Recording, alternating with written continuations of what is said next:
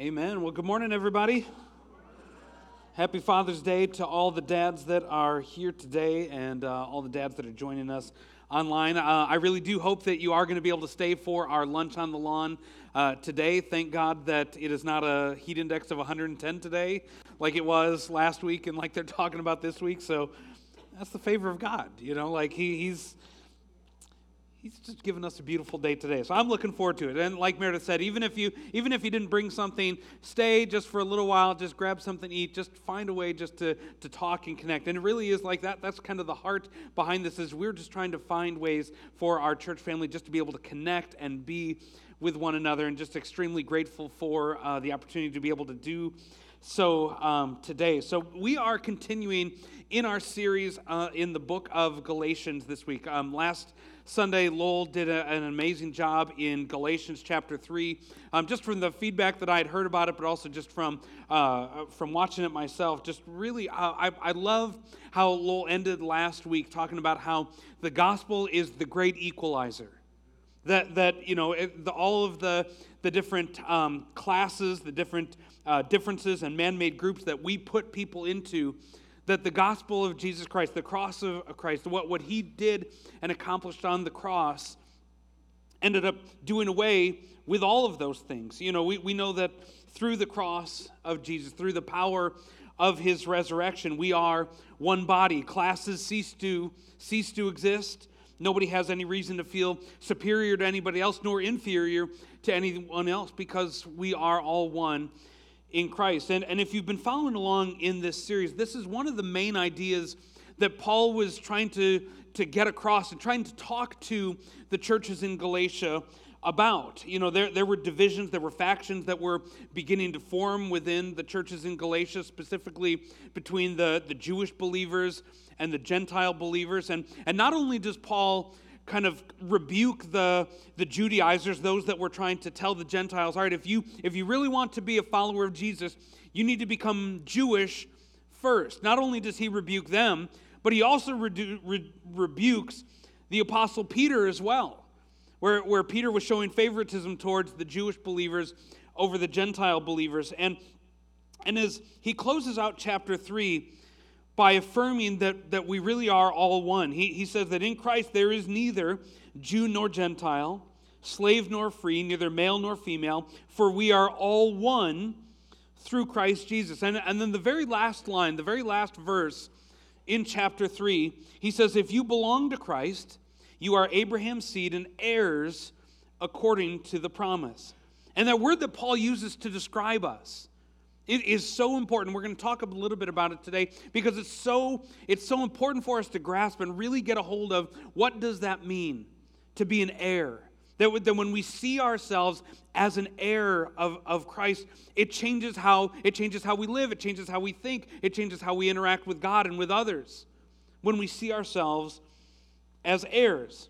That we don't become heirs by following rules. You don't become an heir by following rules and regulations. You become an heir through relationship. You become an heir through blood. And it's so key, it's so important for us to grasp that and understand who we are in Christ. So as we start off today we're going to be talking about chapter 4, but I actually want to before we get to chapter 4, I want to look back to something that Paul said at the end of chapter 3. Now, many of you probably know this, that when Paul wrote the letter to the Galatians, there were no chapter markers in it. It was just one continuous letter, one continuous thought. And it wasn't until the 13th century that these chapter differentiations were put into our scriptures. And so sometimes these chapter breaks end up interrupting a thought that was continued in a previous chapter. And so that's kind of what happens here for us. And so in Galatians chapter 3, verse 25, Paul, he says something to the Galatians about who they are. He says, but now that faith has come, we are no longer under a guardian. For in Christ Jesus, you are all sons of God through faith. Now, ladies, don't let that word throw you. When he says we're all sons of God, Paul is writing in a very patriarchal society. Women, they didn't receive an inheritance. Women weren't considered heirs. Men were considered heirs. And so when he's using the term sons here, it's not in like a pejorative way. And essentially he is saying, all right, we are in relationship. He very easily could have just said that for in Christ Jesus you are all sons and daughters of God through faith. And so ladies, him using the term sons does not exclude you whatsoever. In fact, I would say this, like the Bible talks about men being the bride of Christ. So in some ways we're kind of even, but not really. But anyways, but Paul says, he says, you are all sons. And he uses this term, he uses this idea of sonship to talk about our relationship with God.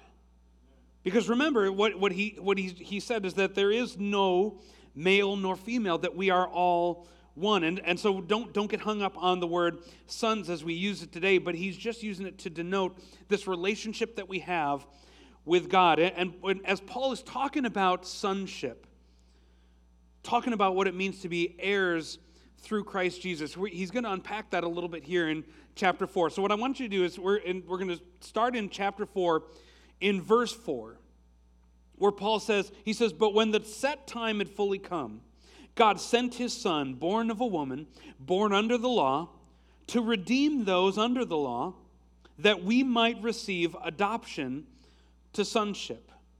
Like what Paul is writing about it is, he's saying the express purpose, the reason that Jesus came to this earth was to redeem us. Redeem us and to use his words, that we might receive what he calls adoption to sonship. Paul says Jesus didn't come so that we could have religion.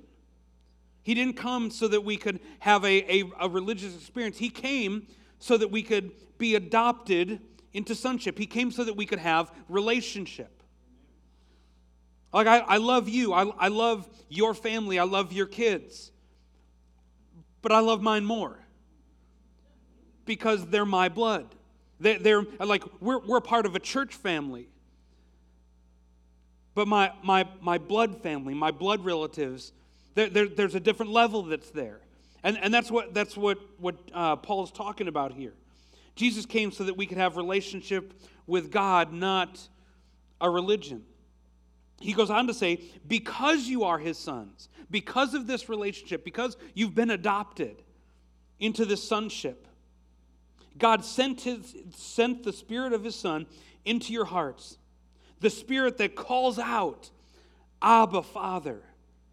He said, all right, because you're a son, because you have this relationship with God now, God has given you the Spirit of Jesus, and it lives within you, and it calls out, it cries out, Abba, Father. And let me tell you, like, this would have been such a foreign concept to those that were reading and receiving this letter. Because at this time, they didn't think of God as a father. They didn't think of relationship. They thought of religion. All right, God he's big. He's out there. He's far off. But this idea that God has given us the Spirit of Christ, he's given us the Spirit of Jesus that calls out, Abba, Father. That term, Abba, Father, it's a relational term. It denotes a personal intimacy. He's not just God, he's Father. He's Daddy. And he goes on to say, so you are no longer a slave, but God's child. And since you are his child, God has made you also an heir. And that's so important for us to hear this morning, that we're not a slave any longer. No more. That we're now a child. We're now a son. We're a daughter. And here's that word again that he used at the end of chapter 3, that because we are God's child, because we are his sons and his daughters, we are also an heir, which we're going to discuss in a minute. And so what I want to do this morning is I want to talk about this idea, this differentiation between being a son and being a slave, because that's what Paul talks about. He says, all right, you're no longer a slave anymore, but now you're a son. Now you're a child. And what the difference between being a slave and a son, because chances are, and I know this to be true for me, we can easily operate out of the wrong type of relationship. It's easy for us to operate out of a slave mindset instead of a son mindset. It's easy to fall back into that, and it's still at times, I still do that at times too. And so if you're taking notes, I want you to write this down. The first point is that a slave has a master. A slave has a master, and that goes without saying, right? Like when you have a relationship with a master, the master's always demanding something of you. He's always wanting something of you. There's a subservient relationship that is there. A slave is summoned by the master. And when he comes into the presence of the master, it probably be with fear and trembling, wondering, am I going to get whipped? Am I going to get beaten? Because I didn't perform up to the master's expectations. Like, this is not the mindset nor the spirit that God wants us to have as it relates to him. Because a son doesn't have a master. A son has a father. Son has a father. Where a slave is valuable to the master only as long as he produces, only as long as he's effective. A son is valuable to the father because of who he is, because of that relational tie that is there. My son Josiah this week, he was taking his annual standardized test as he's getting ready to enter 4th grade.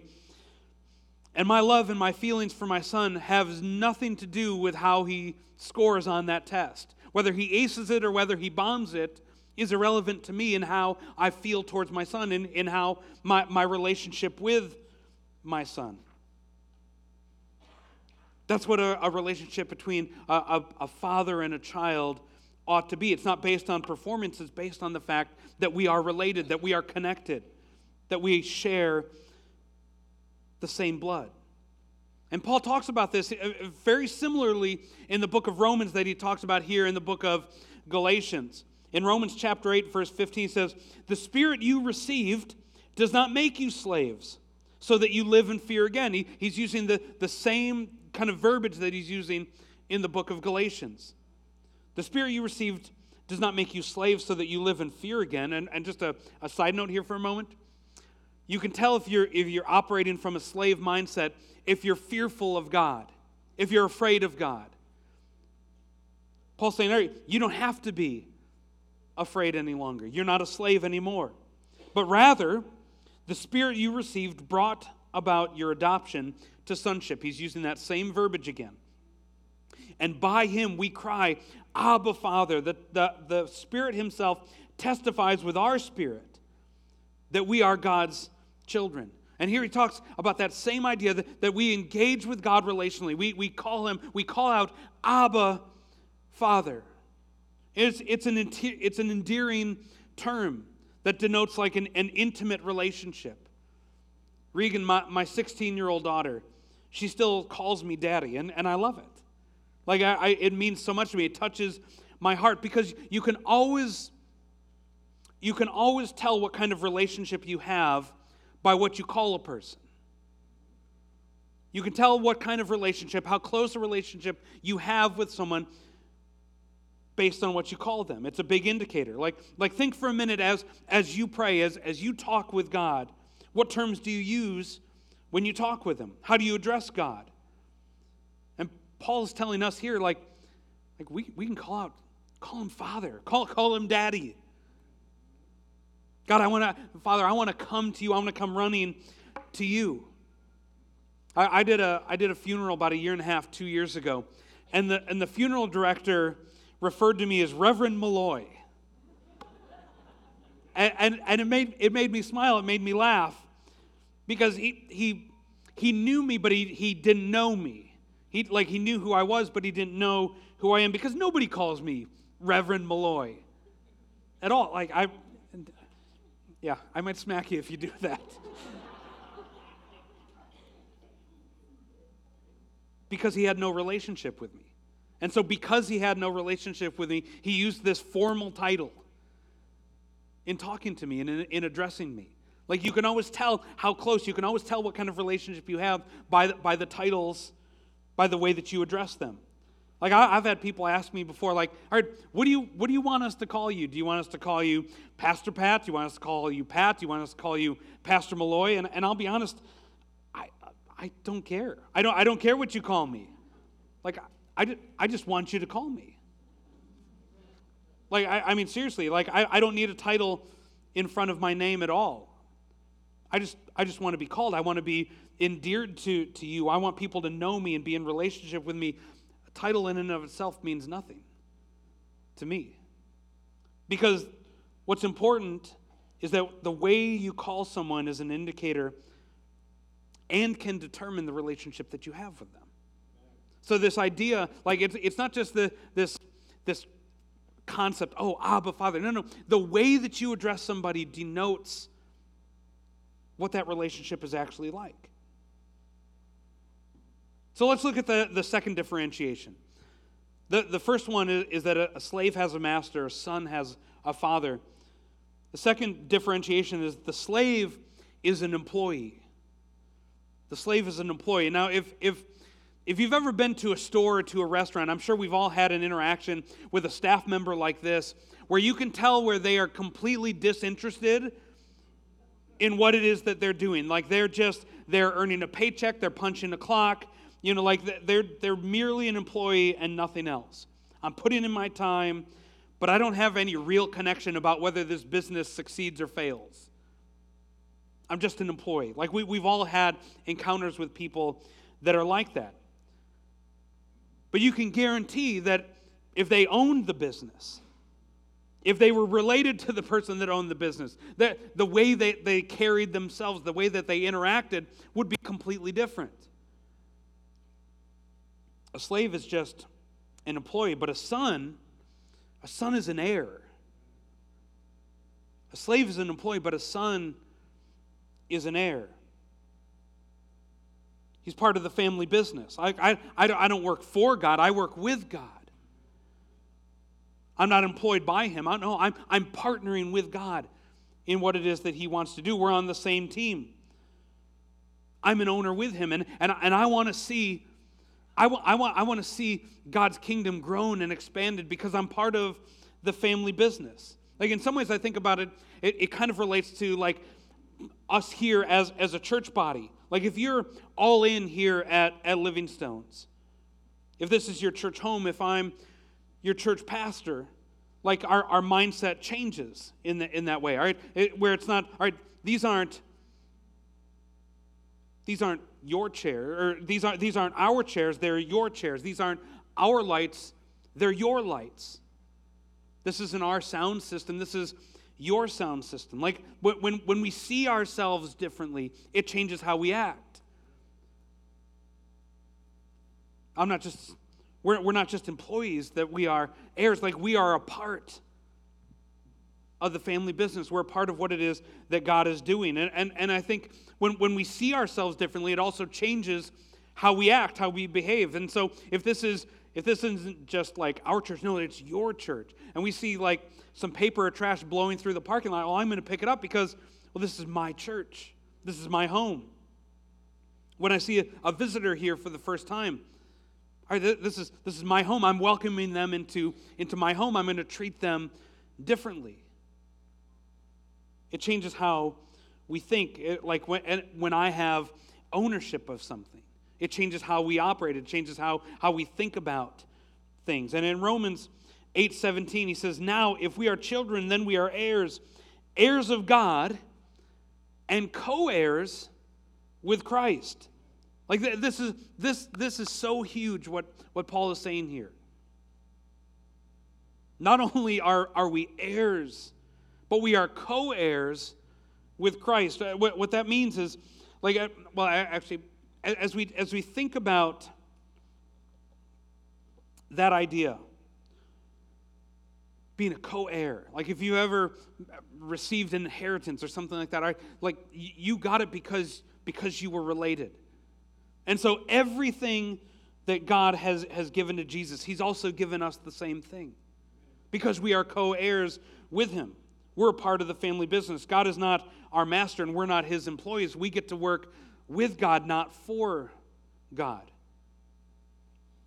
Now, the next differentiation, though, that I want to address actually takes a scripture I want to kind of set it up. And as we've talked and worked through the book of Galatians, Paul over and over again emphasizes that it's all about the grace of God.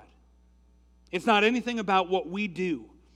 It's all about the grace. It's all about the mercy of God. Following rules, obeying the law, fulfilling religious duties has nothing to do with it. It's all about God's grace. But I'll be honest with you, there are some people where the grace of God actually rubs the wrong way. I've had conversations. I know people that take exception, actually get bothered by the grace of God. All right? People, they just need to change. Pastor, you just need to set some people straight. Like, I've literally heard that phrase. People need to be told what they're doing wrong, and you need to put a fire under them.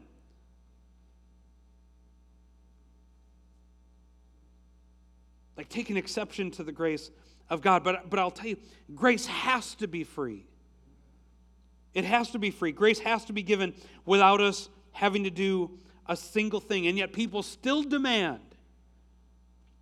that people have to do things first in order to get to God. But we can't. However, there's a balance to this. There's another side of it too that we need to grasp and we need to understand. God's grace isn't just license for us to do whatever we want either. Like, I'm not saying, nor is Jesus saying, all right, well, you can just go on living whatever way you want to do. It's already been paid for. You know, you don't have to do anything. That's not what Jesus is saying either. What he's saying is, it's not that you don't have to do anything, it's that you don't have to do anything first. It's the order of it that's important. So you receive the grace of God, and when you do, there's a verse in Philippians chapter 2 that I want to kind of unpack, because Paul writes about this. He says, "Dear friends, you always followed my instructions when I was with you, and now that I'm away, it's even more important." He says, work hard. Like, Paul, all right, Paul, which one is it? All right, is it grace is free and I don't need to do anything? Or, all right, no, work hard. Which one is it? He says, work hard to show the results of your salvation. Like, we don't work hard to receive our salvation because we can't do that. He says, work hard to show the results of your salvation, obeying God with deep reverence and fear, for God is working in you. And he can only work in you if we've received that free gift, if we've received the grace of God. But he goes on to say, for God is working in you, and he's giving you the desire. God is giving you the desire. Like, I don't want you to do this thing called Christianity because you have to. Like, there is a place for obedience, there's a place for disciplining, and that's true. But what Paul is really saying is it's important for our desires to change. And he said, all right, work hard to show the results of your salvation, obeying God with deep reverence and fear, for God is working in you. He's giving you the desire and the power to do what pleases him. This is so key and it's so important. This is what I pray for all of us. As a church family, what I pray for all of us that of who we interact with and come into contact with. Jesus said, I'm not going to get up and I'm not going to demand things of you. Do this, do this, do this, do this. Don't do that. Like that's not how he rolls. You're not going to hear me get up here and start making demands of you. Well, you have to do this. You must do this. You have to stop doing that. You need to start doing this. God doesn't demand those things in that manner. What I want to do for us is I want to lead us into a relationship with God. And what Paul said in Philippians 2 here, he says, all right, when you're in a relationship with God, he's going to give you the desire and the power to do the things that pleases him. We don't try to do it on our own accord, based on our own thoughts and our own, burdens. He said, no, God will give you the desire. He'll give you the power to do so. Like, wouldn't it be better if we do something because we have the desire and the power to do so, not because we feel like we have to? And this sets up the final distinction between slaves and sons, where a slave is driven by duty. By duty. If you're a slave, you have to. It's not up for debate. You have a duty, you have an obligation. You don't have a choice. But a son is driven by devotion. A slave is driven by duty. All right, I have to do this. But a son is driven by devotion. God, I'm not serving you, and I'm not doing these things because I'm obligated to. I'm doing it because I love you. Not out of fear and duty, but out of love and devotion. And probably one of the greatest examples of this idea between duty and devotion, Jesus gives a story, and he gives an example in this from Luke chapter 10. And he says, as Jesus and his disciples were on their way, he came to a village where a woman named Martha opened her home to him. She had a sister called Mary who sat at the Lord's feet listening to what he said, but Martha was distracted by all the preparations that had to be made. Now I'm going to pause for a second. They both loved Jesus. Both Mary and Martha both loved Jesus. Martha was busy preparing, cooking, making the home nice. Mary sat at Jesus' feet. And Martha came to him and asked, Lord, don't you care that my sister has left me to do all the work by myself? Tell her to help me. Martha, Martha, the Lord answered, you're worried and upset about many things, but few things are needed, or indeed only one. Mary has chosen what is better, and it will not be taken away from her. It's a choice that we make. Mary chose what was better. And this is such a key part of it. It's such a key difference in how we relate to God. If we serve God and if we relate to God as a slave, if we do it out of duty, our Christian walk is most likely going to be miserable. And chances are it probably won't last. But if you have a relationship with anyone and it's motivated by duty, it's probably not going to last. But if you're motivated by devotion, it's life-giving. It's life-giving. And so how do we do it? What does that actually mean? How do we actually do it? How do we live and operate from the mindset of a son and not as a slave? And going back to Galatians chapter 4, Paul talks about it. He says, formerly, when you did not know God, you were slaves to those who by nature are not God's. He's saying, all right, you used to be a slave before you knew God. He says, but now that you know God, or rather are known by God, how is it that you're turning back to those weak and miserable forces? Do you wish to be enslaved by them all over again? He makes this super clear distinction. Saying you were a slave before when you didn't know God. But now you do know him. But now you're a son. Now you're a daughter. You're an heir. Why in the world would you want to go back to being a slave?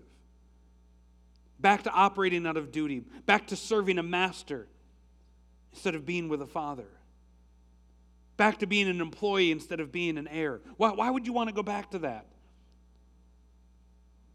And so, quickly, I'm going to kind of close out here just talking about, all right, so how do we do it? How do we know God? Because that's what Paul was saying. He's like, all right, if you know God, that's going to be the difference between operating as a son or a slave. And so first comes how we see God, because the way that we see God is going to help determine the relationship we have with God. And so we need to see God as a father. See him as a father. Because when we view God as a father, when we view him as a good father, we recognize that we are his sons and daughters. That we get out of this mindset that we are slaves, that God is our master.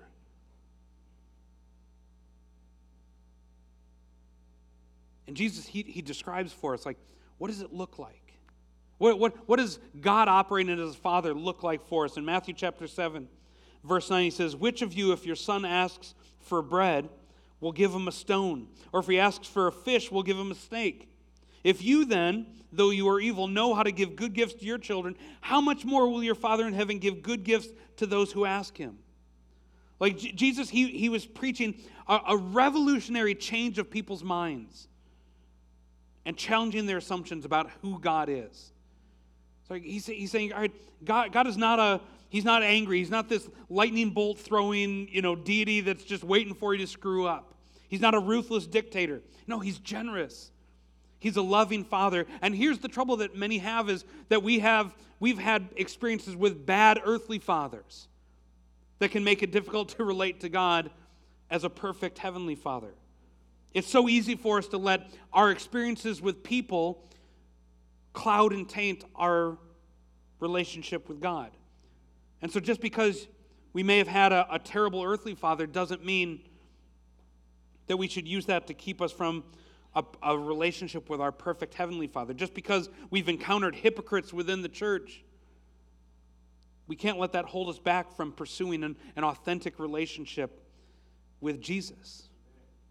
We have to see him differently, see him as a father. And the second one, kind of the second way that we can know God, is not only do we have to see him correctly, but we approach God through relationships and not rules. We approach God through relationship and not rules. And probably every home, I would guess, we have rules within the house about how we interact with others, about how we treat other people, about how we ask for things, how we can earn money, chores, responsibilities that we have. And those are good. We need to have those in our life. But when your kids relate to you outside of just honoring and obeying rules, like that's the key here. Like there's been times like I've been working on something, maybe I'm working on a message or I'm working on a project at home, and one of the kids, they'll just come and just plop themselves down next to me. And you're just like, all right, hey, give me a second, let me finish what I'm doing, and then I'll talk to you. And you're like, all right, so what? What do you want? What do you need? And have your kids say, no, Dad, I don't need anything. I just wanted to come see what you're doing. I just wanted to be around you. Hey, Dad, will you come play Legos with me? Will you come throw the ball with me? Can we shoot the BB gun together? Can you go for a walk with me? And it moves you as a dad. It moves you as a parent. That they're not wanting anything from you. I just want to be with you. I just want to be around you. I just wanted to be near my dad. And I'm convinced that's what God wants from us. To approach him differently. Not just approaching him when we need something, not just approaching him, all right, God, I've really screwed this up. God, I need you to do this thing for me. No, God, I just want to be with you.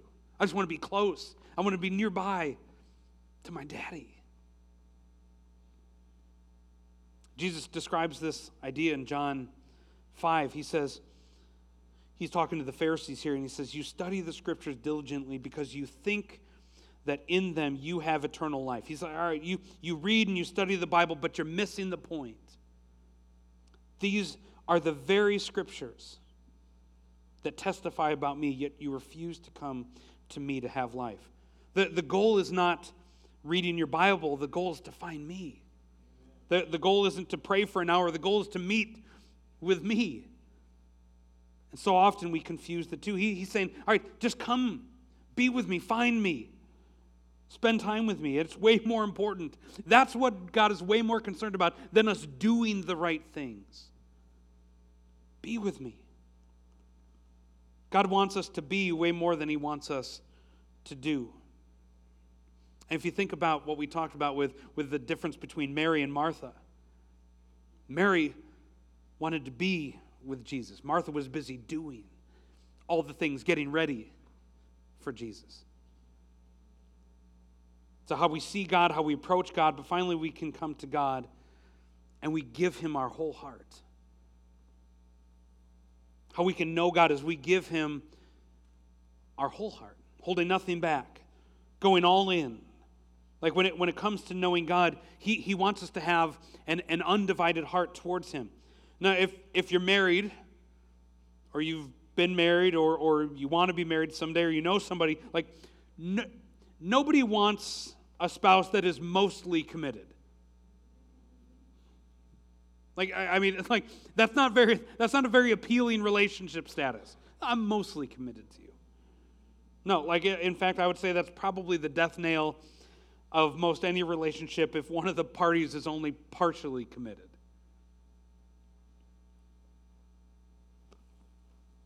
Jeremiah 29:13 says, "You will seek me and you'll find me when you seek me with all of your heart." With all your heart. Like the antithesis, the opposite of this would be that if you seek me with part of your heart, you're not going to find me. He said, no. If you seek me with all of your heart, you're going to find me. But just partly, you might not. And it would be so easy to come to the place of saying, like, this God thing, this Christianity thing, like, it just doesn't work. If we're partially committed, like, all right, well, this just isn't working for me. And I would argue maybe it's because you've not really gone all in with God before. Given him everything, 100%, holding nothing back. And so I want to close with this final thought here this morning. And I think this is an incredibly appropriate that this message fell on Father's Day of all days. This wasn't planned. It just happened this way. But because what Paul is trying to do in Galatians 4, he's trying to reframe what our relationship with our Heavenly Father should look like. That our relationship with God should be fueled by devotion and not duty. That we're sons, that we're daughters, that we're heirs. We're not slaves.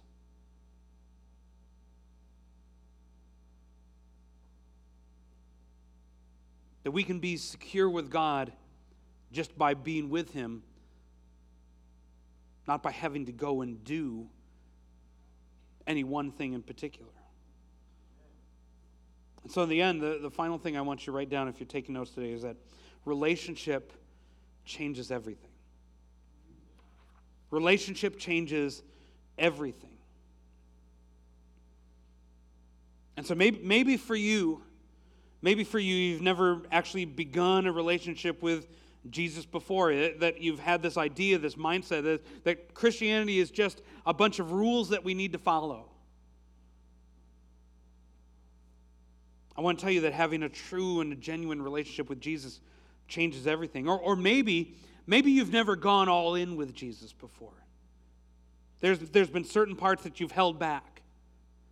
I've not given him my whole heart. There's some things I've been kind of wavering on. Maybe this thing is just something, I'll try it out and see what happens. I want to tell you, relationship changes everything. It changes everything. So what I want to do this morning, I want to just pray for us right now. I want to give us an opportunity to respond in this moment. That if we've never begun a real relationship with Jesus before, that we can do that today. Or maybe if we've never gone all in, we've never committed 100% before, that today would be that day. And so would you be willing just to close your eyes and bow your heads for just a moment? And if that is you, if you've say, you know what, I want this. I want to experience this relationship with Jesus, this relationship that changes everything. And I've never done it before. If that's you, I want you to just to raise your hand for a moment. Or if maybe you feel like, all right, yeah, I've engaged in this relationship, but I've held some things back. I've never been all in with Jesus. If either of those are you, I just want you to raise your hand. I want to pray for you this morning. I want to pray for you this morning. Praise God. Lord, I just thank you, God, so much for who you are. God, I thank you that you are a good, good Father. I thank you, Lord, that you have called us into relationship with you. Lord, that we are no longer slaves, but that we are sons, we are daughters, we are heirs, that you have given us everything that you gave to Jesus, you've given to us as well, that you don't want us to engage and interact with you out of duty, out of obligation, through rules. You want us to operate and approach you through relationship. That our spirits will cry out to you, Abba, Father, Daddy.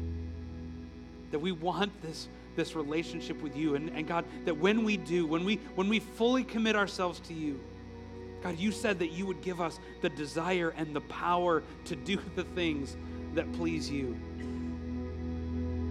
that we accept your free gift of grace first. We accept your free gift of grace before anything else. God, we come to you just as children, as your sons, as your daughters, as heirs. And just as Mary did, we want to sit at your feet. We just want to be close.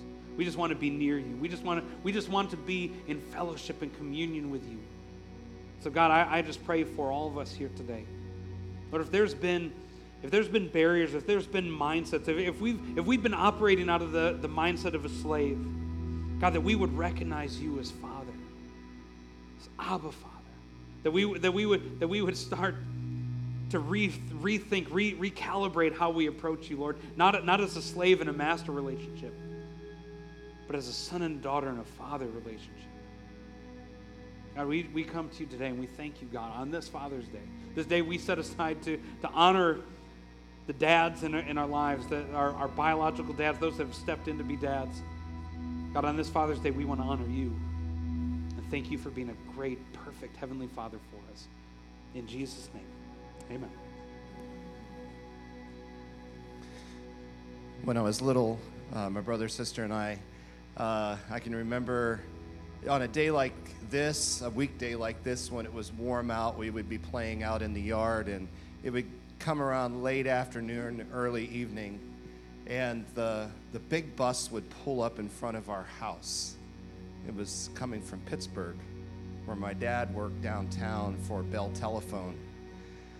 And the doors would open and Daddy would step off the bus and we'd run through the yard. Daddy's home, Daddy's home, Daddy's home.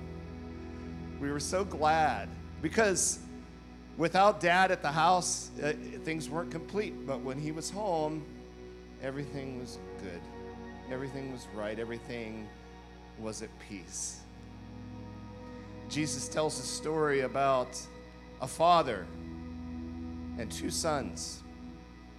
And it says that the younger son takes the inheritance. Give me my inheritance early, Dad. And he left, and he squandered that entire amount of inheritance in wild living. And then when he realized, wow, I had it so much better at home, Jesus says that he says these words in his mind, and it prepares his heart to go back home and beg his father. And in his mind he says, Father, I have sinned against heaven and against you. I am no longer worthy to be called your son. I know I have felt that way before my earthly father, but a lot of times, even to this very day, I feel like that towards my Father in heaven. I'm sure that we can all relate to that. But I love the picture of the Father. Jesus says that the Father, that while the Son was still a far way off, what was the Father doing? He saw him. It's just like my brother, sister, and I waiting for my dad to get off the bus. The thing that was on his mind more than anything was waiting for his son to be home so he could be present with his son and everything would be all right with the world. And it says, as he embraces his son, he says, quick, bring the best robe, put it on him. Put a ring on his finger, sandals on his feet, bring the fatted calf. Let's have a feast and celebrate. For this son of mine was dead and is alive again. He was lost and is found. And there's those items that he brings are those items of inheritance that Pat talked about earlier. The robe is this covering of forgiveness for the sins that the son had committed, and says, I love you. It covers over all of that. The ring was value, that no matter what the world has done to you, I have restored belonging to you. And then the sandals on his feet have restored purpose and meaning to life and given him hope. And then they celebrate. I don't know where you're at this morning. I love that we as a church celebrate communion, and we say that we celebrate an open communion. Not all churches are like that, but I love that we do that. because it is this picture of a father who says, no matter where you've been and what you've done, no matter what place you find yourself in your life, this table, I'm sitting at this. I've longed to eat this meal with you. I've longed to come to this table and sit with you. And he prepares a feast for us. I hope you'll come. Regardless of how you feel about you, I hope that you will hear the words of your Father that says, welcome home. Welcome home. My sons and daughters, welcome home. Let's pray. Father in heaven, thank you, Father, for today. Thank you, Father, that we can come into this place this morning and worship and celebrate as a family. And we can come to this table and hear the words, you are my beloved son. You are my beloved daughter. In Jesus' name, amen.